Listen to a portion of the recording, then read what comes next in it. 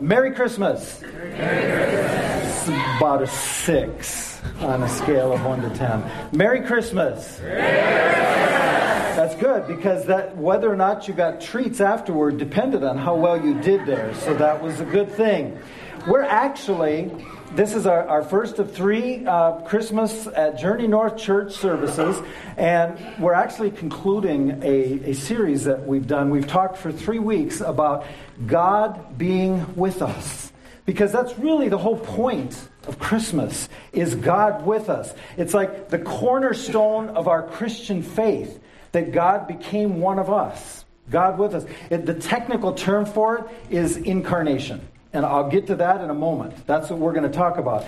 But I'd like to read the passage we've been looking at for the last few weeks, but I'm going to read a little bit of the context. And so I'd like you to just follow along. The words will be up on the screen here. It's from Matthew chapter 1, starting in verse 18. This is how Jesus the Messiah was born. His mother, Mary, was engaged to be married to Joseph. But before the marriage took place, while she was still a virgin, she became pregnant through the power of the Holy Spirit. Joseph, to whom she was engaged, was a righteous man and did not want to disgrace her publicly, so he decided to break the engagement quietly. As he considered this, an angel of the Lord appeared to him in a dream. Joseph, son of David, the angel said, "Do not be afraid to take Mary as your wife. For the child within her was conceived by the Holy Spirit, and she will have a son. And you are to name him Jesus, for he will save his people from their sins." All of this occurred to fulfill the Lord's message through his prophet. Isaiah had spoken this 700 years before. "Look, the virgin will conceive a child. She will give birth to a son, and they will call him Emmanuel." And I'd like us all to read that together. Emmanuel, which means God with us. That's the point. God with us. The word is incarnation. And so I went to the source for all knowledge in order to give you the definition of incarnation. Wikipedia. Here's what it says. You're laughing for the same reason I am, okay? Here's what it says. In Christian theology, the doctrine of the incarnation holds that Jesus, the pre-existent divine logos, and the second hypostasis of the Trinity, God the Son and Son of the Father, taking on human body and human nature, was made flesh. Conceived in the womb of Mary, the Theotokos. The doctrine of the incarnation then entails that Jesus Christ is fully God and fully human, his two natures joined in hypostatic union. Get it? No. Usually here I say get it, you say got it, but you don't got it, because I'll tell you, I'll let you in on a little secret in case you were wondering. I spent 6 years studying theology, and I understood about half of that, okay? So what I'm going to do is just as simple as I can. I'm just a simple person. I want to show you the doctrine of the incarnation from a different perspective. As simple as it can be, the incarnation just means God became flesh. In John 1, verses 1 and 14, it says this: "In the beginning was the Word, and the Word was with God, and the Word was God." And verse 14 says, "The Word became flesh and made his dwelling among us." That's Emmanuel. That's God with us. Now, if you know me, you know that in the last couple years, I've become a grandpa. In our family, I'm not known as grandpa. I'm known as papa. For whatever reason, I really like that. I've been called a lot of things in my life. That's my favorite, is papa. So here's what I'm going to do. I'm going to explain to you as best I can the incarnation like a papa would explain it to the grandkids, because that's kind of the level I'm at, okay? and I think it will just help us understand. So you have to really use your imagination, okay? You need to be able to imagine that God the Father had a conversation with Jesus, his son, before that first Christmas, okay? Now, he didn't. I understand that. But if he did, what would it have been like? So I'm going to stay as creatively close to the Bible as I can. But we're just going to do it in a slightly different way, kind of from Papa's point of view. So I can imagine God saying, this is your mission, should you decide to accept it, to Jesus. Let me tell you what this is going to cost you before you do this. I've selected a woman named Mary. She's going to be your mom, and you are really going to like her. This young girl from Nazareth, and she is so devoted to our will, ready to do whatever we ask. And she's not like all the other girls, in town, playing truth or dare, spin the bottle. She's not doing stuff like that. She is pure in every way. She's a virgin. She has decided to save herself for marriage, and you're going to really like her. And then there's Joseph. That's your stepdad, obviously, because he's the earthly dad. God, the Father, is Jesus' real dad. And he says, Joseph's going to be your stepdad, your earthly dad, and he's not going to get anywhere near the airtime that Mary gets. There will be statues to Mary. Joseph might make it in a nativity scene, but not even always that, okay? And God says to him, just so we're clear, you are leaving the glory of heaven. You're going to spend 9 months in Mary's womb before she pushes you out into that cold, dark world. And I see Jesus saying, how about if you send a stork? And God says, no. We can't do that. You have to be born of a woman. Because that's what we've been talking about for centuries, he says. It's very important that it happens this way. Because you have to be born of a woman so that you can be all man. You're all human, completely human. But you don't have a human father. You don't have that sin nature passed down to you because your father is God. You are all God and all man. That's what you're going to be. And most people, because when they think of God, the King coming, they're going to expect you to be born in a palace. And you're just going to be born in a very common place.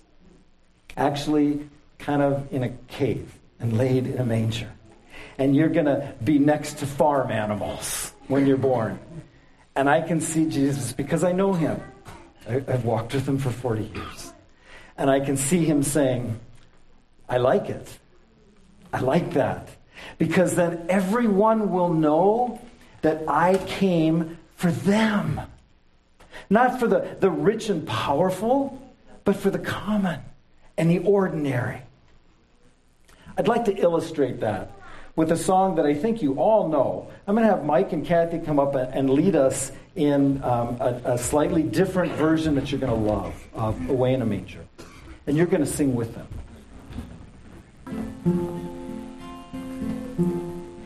Away in a manger, no crib for a bed, the little Lord Jesus laid down his sweet head. The stars in the bright sky looked down where he lay. The little Lord Jesus asleep on the hay. The cattle are lowing, the baby awakes, but little Lord Jesus no crying he makes. I love thee, Lord Jesus, look down from the sky and stay by my cradle till morning is nigh. Be near me, Lord Jesus, I ask thee to stay close by me forever and love me, I pray. Bless all the dear children in thy tender care and take us to live with you there.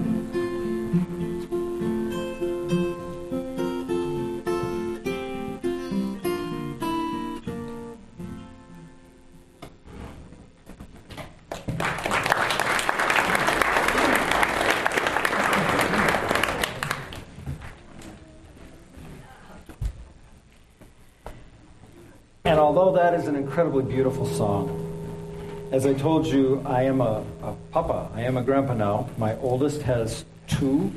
My middle daughter and her husband have a brand new one. If you haven't seen her, she's here tonight. Really good looking. It just runs in the family. It skips. Anyhow. And then my youngest and his wife were actually expecting, but I've relearned some things about babies, and they're not quiet all night. So I don't know how accurate that is. But as God's telling Jesus, here's what's going to happen. You're going to be born into just this common, ordinary circumstance. But when you're born, it is going to get complicated even before you take your first steps. Because Satan and all the demons in hell will be threatened by you. They are going to be trying to kill you from day one. The first time you'll actually notice it is Herod. Herod's going to be used by Satan. He's going to be threatened by that. And he's going to start killing baby boys under the age of 2, hoping to hit you, Jesus. And your whole family is going to be in danger, and you are going to have to run for your lives. I see Jesus getting his phone out and making a note to self. Secure, fast donkey. We're going to have to use your imagination. Okay, work with me here.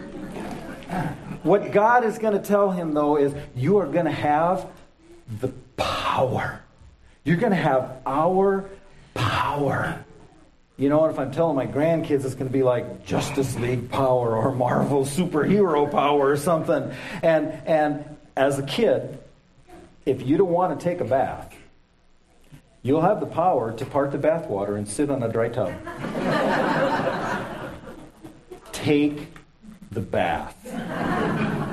If Joseph or Mary tells you to do it, do it. Joseph's going to tell you to eat broccoli, and you're going to realize, I got the power to turn broccoli into chocolate cake. Eat the broccoli. It blows my mind to think of this. That the Lord of the universe, the King of kings and Lord of lords, was told what to eat, when to eat, take a bath, you're going to bed. That just blows my mind. And God would tell him, you're going to be in school. You know, you'll probably have perfect attendance. You'll probably get straight A's. You're probably not going to talk too much in school. And the kids are going to hate you. They're going to be very jealous of you. Now, I could explain to you why. But a friend of mine, not really, but close, who we've actually listened to before, has a really good explanation of this. So I want you to watch up on the video screen and listen very carefully as Michael Jr. talks about this. I like reading the Bible. I was reading the Bible. Found out Jesus had a little brother. Anybody know his name? James. When I read that, I was like, how much pressure was that? Jesus, your big brother? How many times did you have to hear, why come you can't be more like Jesus, James? Because you know, everybody probably thought that James could do the same thing Jesus could do, but he couldn't. He was just James. He wasn't James Christ. Remember the wedding banquet? Jesus turned water into wine. Everybody was amazed, but they don't tell you about the next banquet. Jesus left early. They started running out of wine. Everybody looked at James. It's like, man, last time this happened, your brother made some wine, dude. You just gonna stand there with your sandals on? You're not gonna... Can you make some Kool-Aid or something, man? You're not gonna do anything?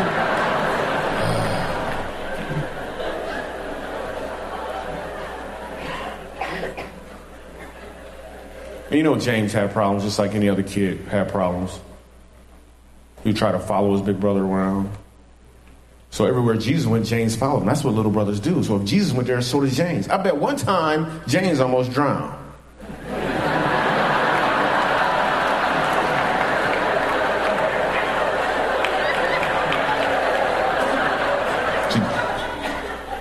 Oh, you just got that joke just now, didn't you? Jesus walked on water and James tried to just win.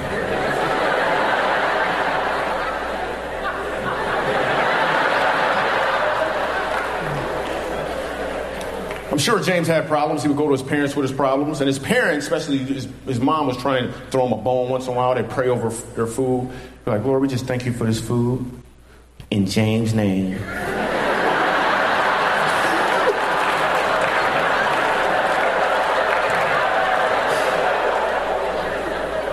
James had problems. He would go to his parents with his problems, and you know what they would say? He'd be like, well, what would Jesus do? You know? Then they gave him a bracelet. And then he started selling those bracelets. You know? Made some money selling bracelets. What would be cool is a what would James do bracelet, right? Same initials, different meaning. Completely different meaning. You driving down the street, you get cut off in traffic. You fuss them out, your pastor gonna be like, yo, you got a what would Jesus do bracelet on? You're like, that's what would James do.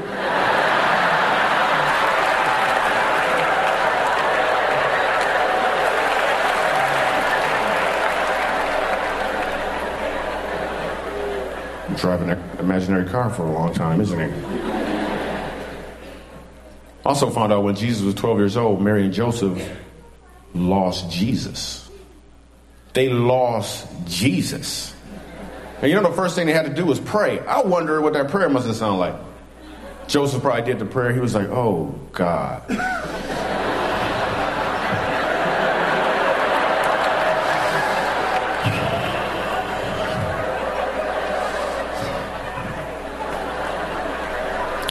Dear God, oh forgiving God,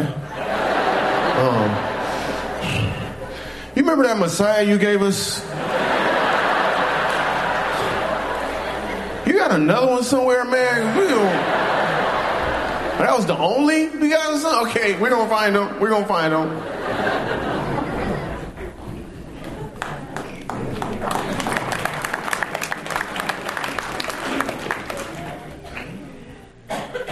I love Michael Jr. But imagine what it would have been like growing up as Jesus. And God's talking to him about that. And he says, so as you grow, as a job, you're going to work with wood. You can be a carpenter.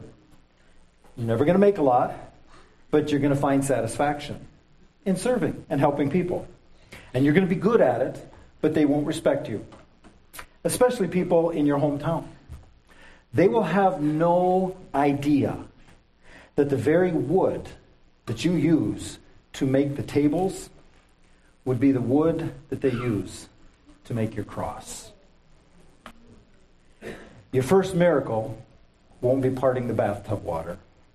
It will be turning water into wine at a wedding. And in my warped imagination, I picture God saying, and Christians will debate for years if it was non-alcoholic wine or not. I went to a Baptist school, and I earned the right to use that joke. He tells Jesus, but you're going to do amazing things in your short 3.5-year ministry. You're going to heal blind eyes. You're going to open deaf ears. You are going to raise people from the dead. And they're still going to hate you. They're going to call you a hypocrite, a drunk, a lunatic. They're going to call you dangerous. God says they're going to call you my enemy because you've done good things. Jesus, you just show them our love. Touch the lepers. Befriend the prostitutes. Love all those that religion rejects. And the more you love, the more they will hate. But just keep loving. Because we have to show them that love isn't what we do. Love is what we are. And he tells Jesus when the devil attacks, and he will, fight back with the Word of God. So when he tells you to turn stones into bread, what are you going to tell him? Jesus thinks, he says, man shall not live by bread alone, but by every word that proceeds out of the mouth of the Father. And when he tests you and tells you to jump off the mountain because the angels will catch you and carry you down because it says you won't hurt your foot on a stone, what are you going to tell him? And Jesus says, I'm going to tell him, do not put the Lord your God to the test. And God says, when he tempts you with riches, and when he tempts you with what is really a shortcut to the cross, to have all the kingdoms of the earth bow at your feet, and all you have to do is worship him, what are you going to tell him? And Jesus says, worship the Lord your God and serve him only. God's like, yeah. And God tells him, you're going to have really some close, good friends. Your disciples. You're going to love them. You're going to spend 3.5 years with them. Like Peter, for instance. You and Peter are going to get along great. You're going to love Peter. But in the end, at the end of your ministry, like this little girl is going to approach Peter and he's going to deny you. And then a guard is going to come up and say something, and he's going to deny you again. And a servant's going to say something, and he's going to deny you again. And 3 times he's going to deny you.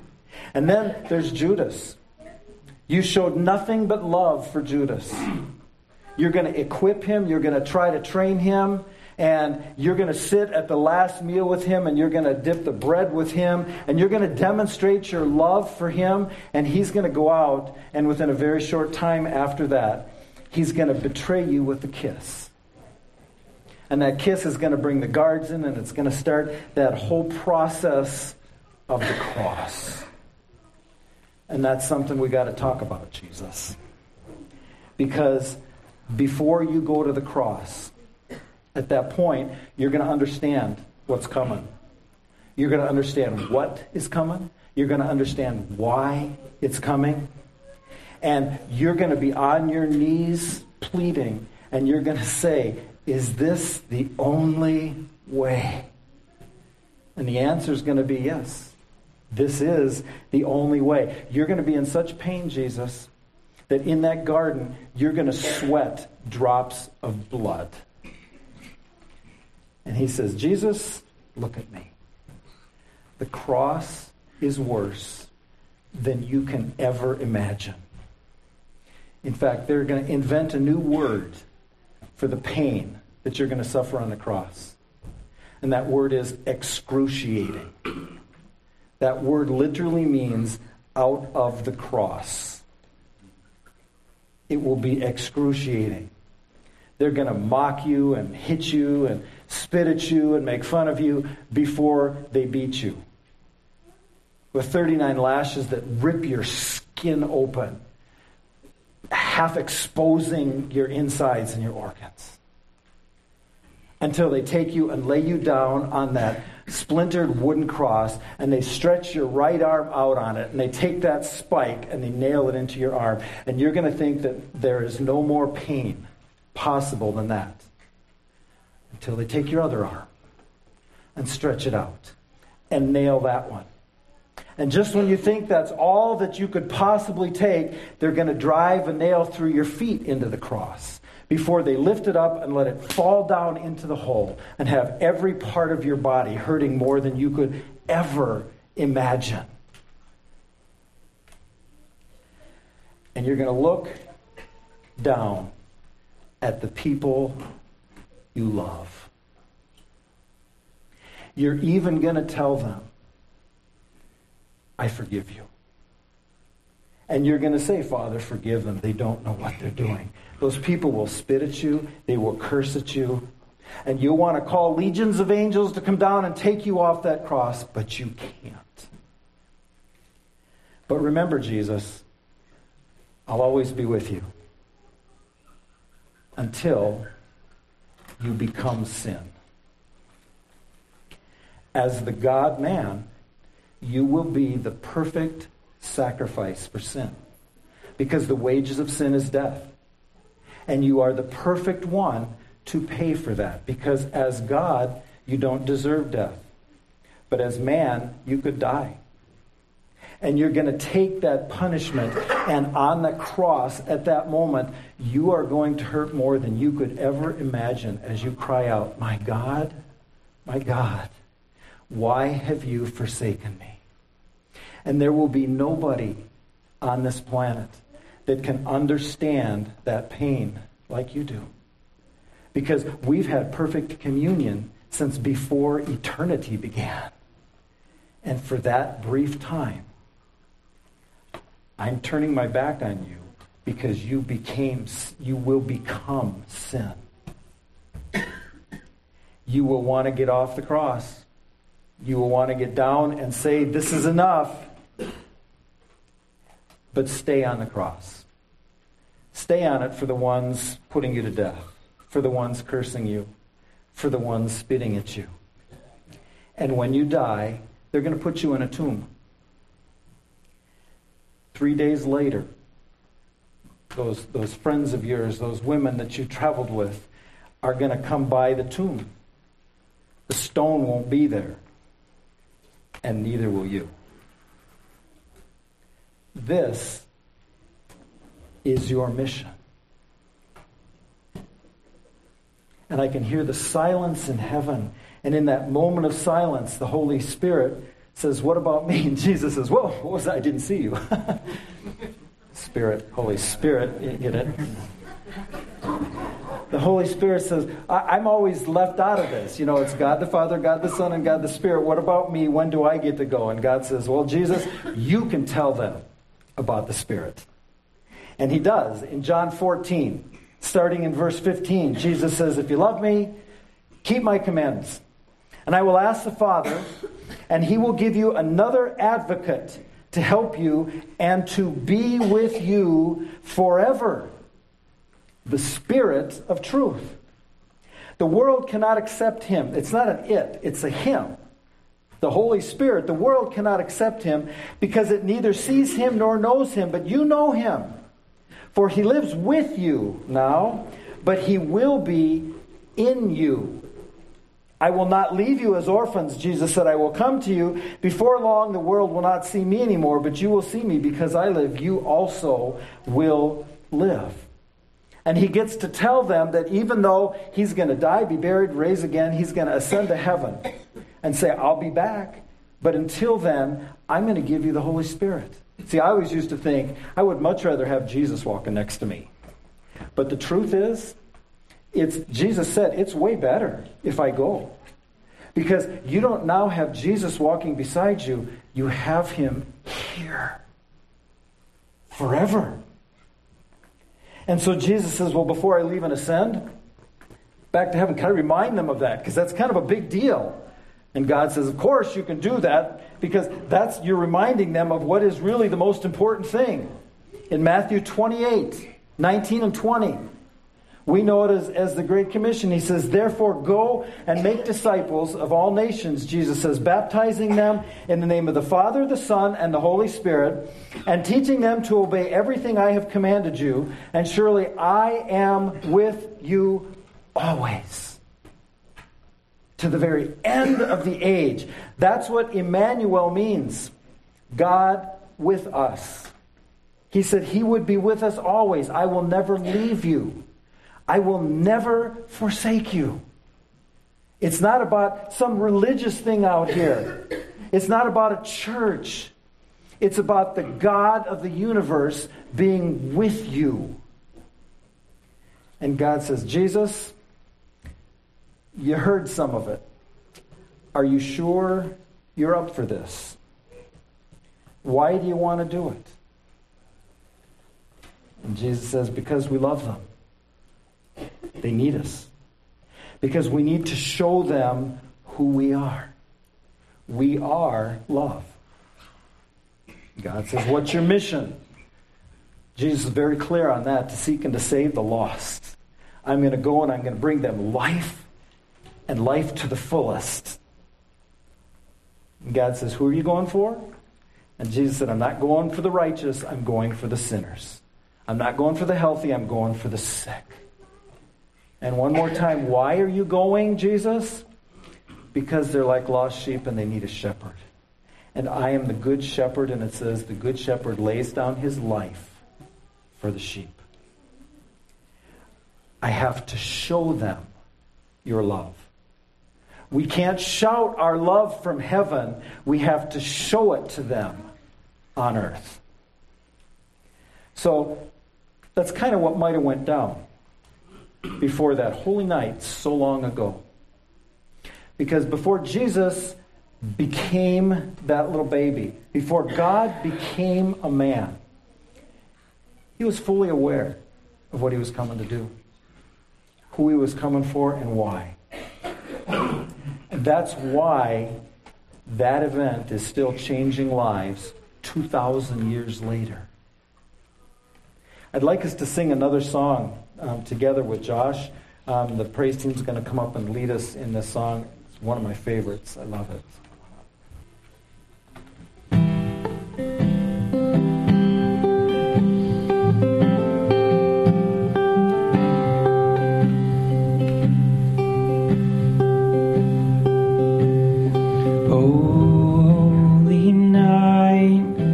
The stars are brightly shining. It is the night of our dear Savior's birth.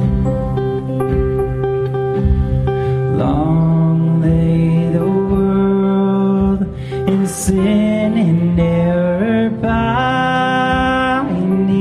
till he appeared and the soul felt its worth.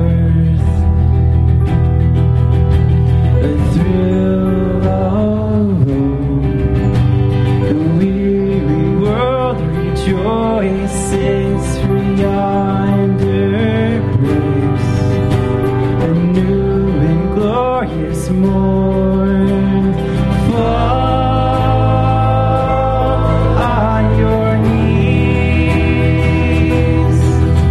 Oh, hear the angels' voices. Oh, night divine. Oh, night when Christ was born. Truly he taught us to love one another. His word is love, and his gospel is peace. Long live his truth, and may it last forever. And in his name all oppression shall cease. Sweet hymns of joy and grateful chorus raise we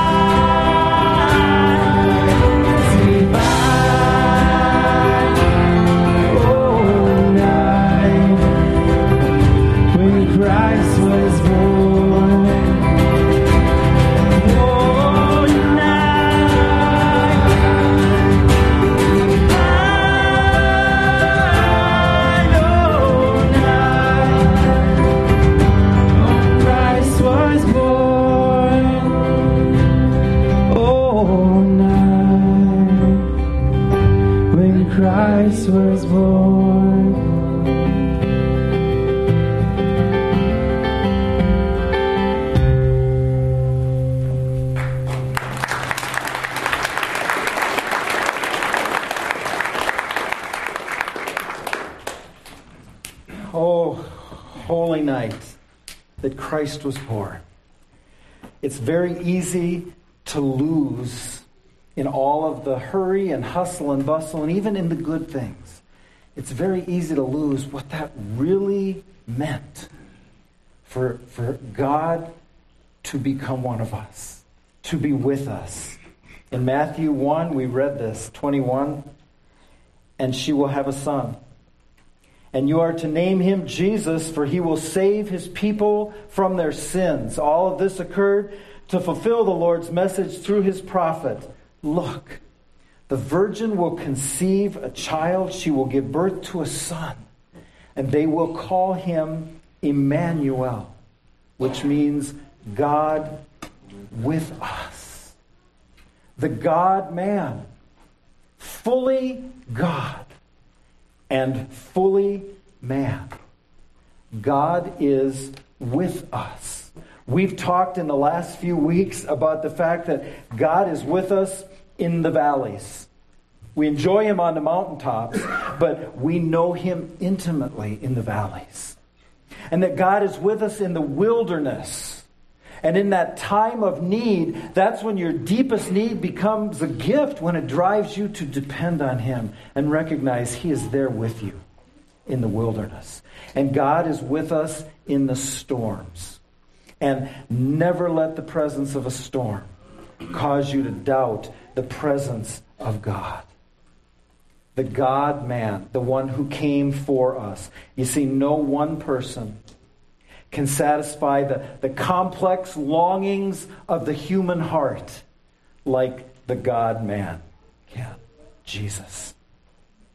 So, what are you facing? In this crowd here tonight, I imagine it's all over the map. The hurts, the pain that you brought in with you, maybe that the people in your life know about, maybe they don't. What are you facing right now that you need Jesus to enter into as Emmanuel? To be with you in, right now, in the thing that you're going through. If you're blessed and things are going good, he is with you in your rejoicing. If you are alone, he is with you as your companion. If you are sick, he is with you as your healer. If you're lost, he's with you as your guide. If you're hurting, he's with you as your comforter. If you're weak, he's with you as your strength. If you're under attack, he's with you as your defender. If you are afraid, he's with you as your peace. And if you are caught in the grip of sin, he is with you as your Savior. Mary and Joseph went to Bethlehem 2,000 years ago. And Jesus was born in a manger because there was no room for him. Bethlehem had the Savior of the world right there. And they missed it. The biggest event in the history of the universe, and they missed it. They missed him because they didn't have room. Do you have room for him tonight? He came for you. He came to be with us. He came to be with you. If you've never really understood the incarnation before, that he came to be with us, he came to show us his love, because you can't shout it from heaven. You have to come and show it on earth. I would like to ask, is there anybody here tonight that you would say, I need him? I need his presence. I tell you, my hand's the first one up, because I need him. I need his presence. Anybody else here would say, yeah, I need his presence in my life. What I'm going through, I need his presence. Let me just pray quickly for you. Father, you know every heart. You know the story behind every hand that went up. You know what's going on in those lives, and you care more than we could ever imagine. You came here to be one of us so that you could show us your love right here with us. To be with us in whatever it is we're going through. And my prayer, Father, is that every single person here that would say, I need you. I need your presence. That you would show up for them in such a way that it would be unmistakable. We thank you, Father, for that and for what you accomplished by becoming one of us 2,000 years ago. We love you. Now, in a crowd this size, I have a feeling that there might be somebody here who you say, I got the church thing, don't much like church, don't much like religion. And I want to say, then you've come to the right place. Because we don't much like religion here either. What we do like is what Jesus can do. And what he can do in a life. And maybe you realized for the first time that what he came for was not just so that there could be a Christmas season and we could give presents to each other and we could sing fun songs and stuff, but he came because we needed him so desperately. And maybe you realized for the first time that he came because you needed him so desperately. So that you wouldn't have to go through it alone. And maybe for the first time you're ready to say, I want to believe. I want to receive him. The Bible says that you call on the name of the Lord and you'll be saved. You believe that what Jesus said was true, that he came for you, he lived for you, he died for you. He rose again for you. And by believing that, say, Jesus, I need that, I believe that. John 3 says you believe it and you receive it. You say, Jesus, I don't understand it completely, but I accept that. I'd like you to bow your heads and close your eyes. If you're here and you have never turned to Jesus as your Lord and Savior, and you don't understand it all, but you want to turn to him tonight, just real quick, I'd like you to lift your hand up and put it back down so that I can see it. Thank you. Thank you. What I'd like you to do is with your heads bowed and eyes closed, I'd like everybody to pray aloud so that nobody prays alone. Everybody just repeat after me. Father in heaven, thank you for sending Jesus. We needed a Savior. Tonight I realize that my sin has separated me from you. And as much as I understand of me, I give to as much as I understand of you. I turn my life over to you and receive you as my Savior. Thank you for coming into my life. I know you will never leave me or forsake me. And it's in the precious name of Jesus we pray. Amen. What we're going to do is the highlight for many people. We're going to have we're going to join together and we're going to sing Silent Night by candlelight. So let me explain how this is going to happen. Actually, we can go ahead and start passing those out as I explain. I don't know if they do. Here's what we're going to do. You're going to get two things. You're going to get a candle. Involves fire. Okay? We're just telling you ahead of time. If you have a young one that should not have a candle that involves fire, they have little ones that are LEDs. Okay? You're also going to get one of these bases, and the candle goes in the base like this. And then I know that some of you are going to get antsy, and you're going to pull your lighter out and light it. Don't. We're going to wait till we all have one, and I'm going to start it up here. And then I'm going to come down there, and I'm going to start lighting, and we're going to spread it that way. Because really, that's how it started 2,000 years ago. It started with one, and it spread. And you're going to look around this room, and you're going to see the candlelight and realize that your little light made a difference when it gets added with all the other ones. And it was all because of that night 2,000 years ago when God became one of us.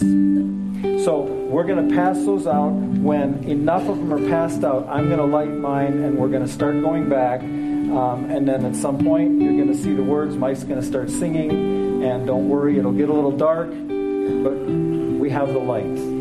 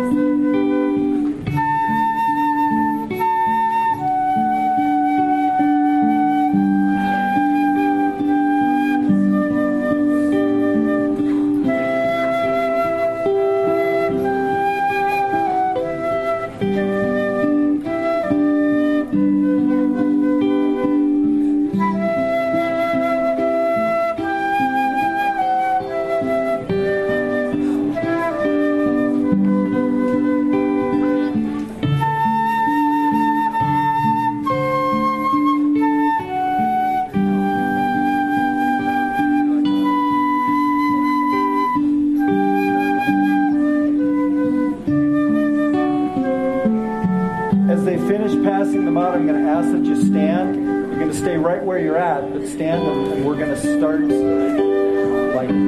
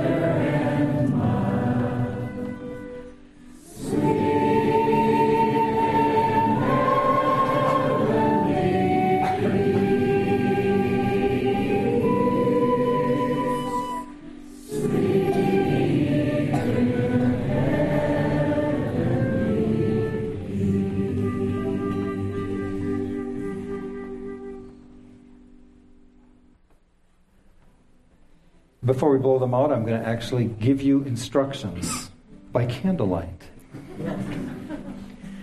We're going to blow them out in a moment. And then there's some time for just hanging out, fellowship, meet somebody new. Down in the foyer, there's snacks and stuff to drink, and you can grab it and stay down there. You can grab it and come back up here. There might be a little bit of a line, but it'll move pretty quick. Just hang out for a little bit and enjoy something we don't always get to do during the Christmas season, and that's watch. To just relax and spend a few moments with each other. So I'm going to pray, and then when I'm done praying and say amen, put your hand here because you don't want to light the person in front of you on fire, and then blow your candle out. So let me pray. Father, thank you so much that you loved us so much that you became one of us to live and die for us as the God-man. To pay the price for our sin, so that by believing and receiving you, accepting what you did for us, inviting you into our heart and life, that we could become children of God. Father, for anyone here tonight who became a child of yours for the first time, we know that all of heaven is rejoicing, and we rejoice with them, Father. Thank you for what you did. Thank you for each person that's here. Thank you for the fact that you promised you would never leave us or forsake us. We love you. And it's in your Son, Jesus' name we pray. Amen. Are you ready? Merry Christmas.